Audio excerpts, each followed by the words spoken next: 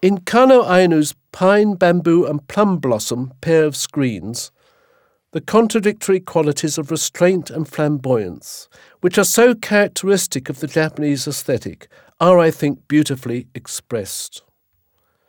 The gold ground, the rich colours, the graphic flourish are all bound into the rigour of the design, and the overall effect, I think, is simply brilliant and irrefutably Japanese.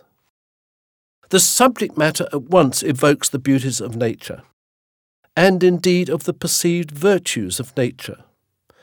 This is a theme omnipresent in the arts of Japan. The symbolism expressed in these screens is profound.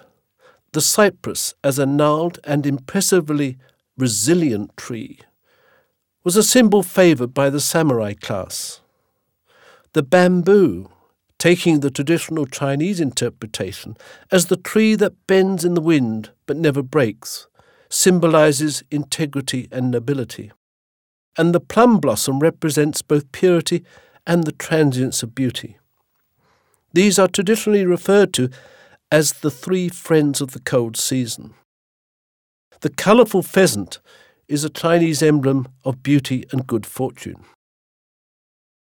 The 17th century was the golden age of Japanese screen painting, when the maturity of the brilliant Momoyama period, that's from 1568 to 1615, was reinvigorated with the nouveau riche tastes of an emergent and wealthy samurai elite. And Kano Eino was the leading figure of the third generation of the famed Kyoto Kano school of painting, which was, at this time, the 17th century, noted for its flamboyance. But it had its origins in the traditional Chinese brush and ink style of painting. In Japan, that rather more reserved and intellectual manner was transformed with striking colours and dramatic compositions into an aesthetic that is so distinctively Japanese. And at this time the movement was strongly stimulated and influenced by the tastes of those emergent samurai and mercantile classes.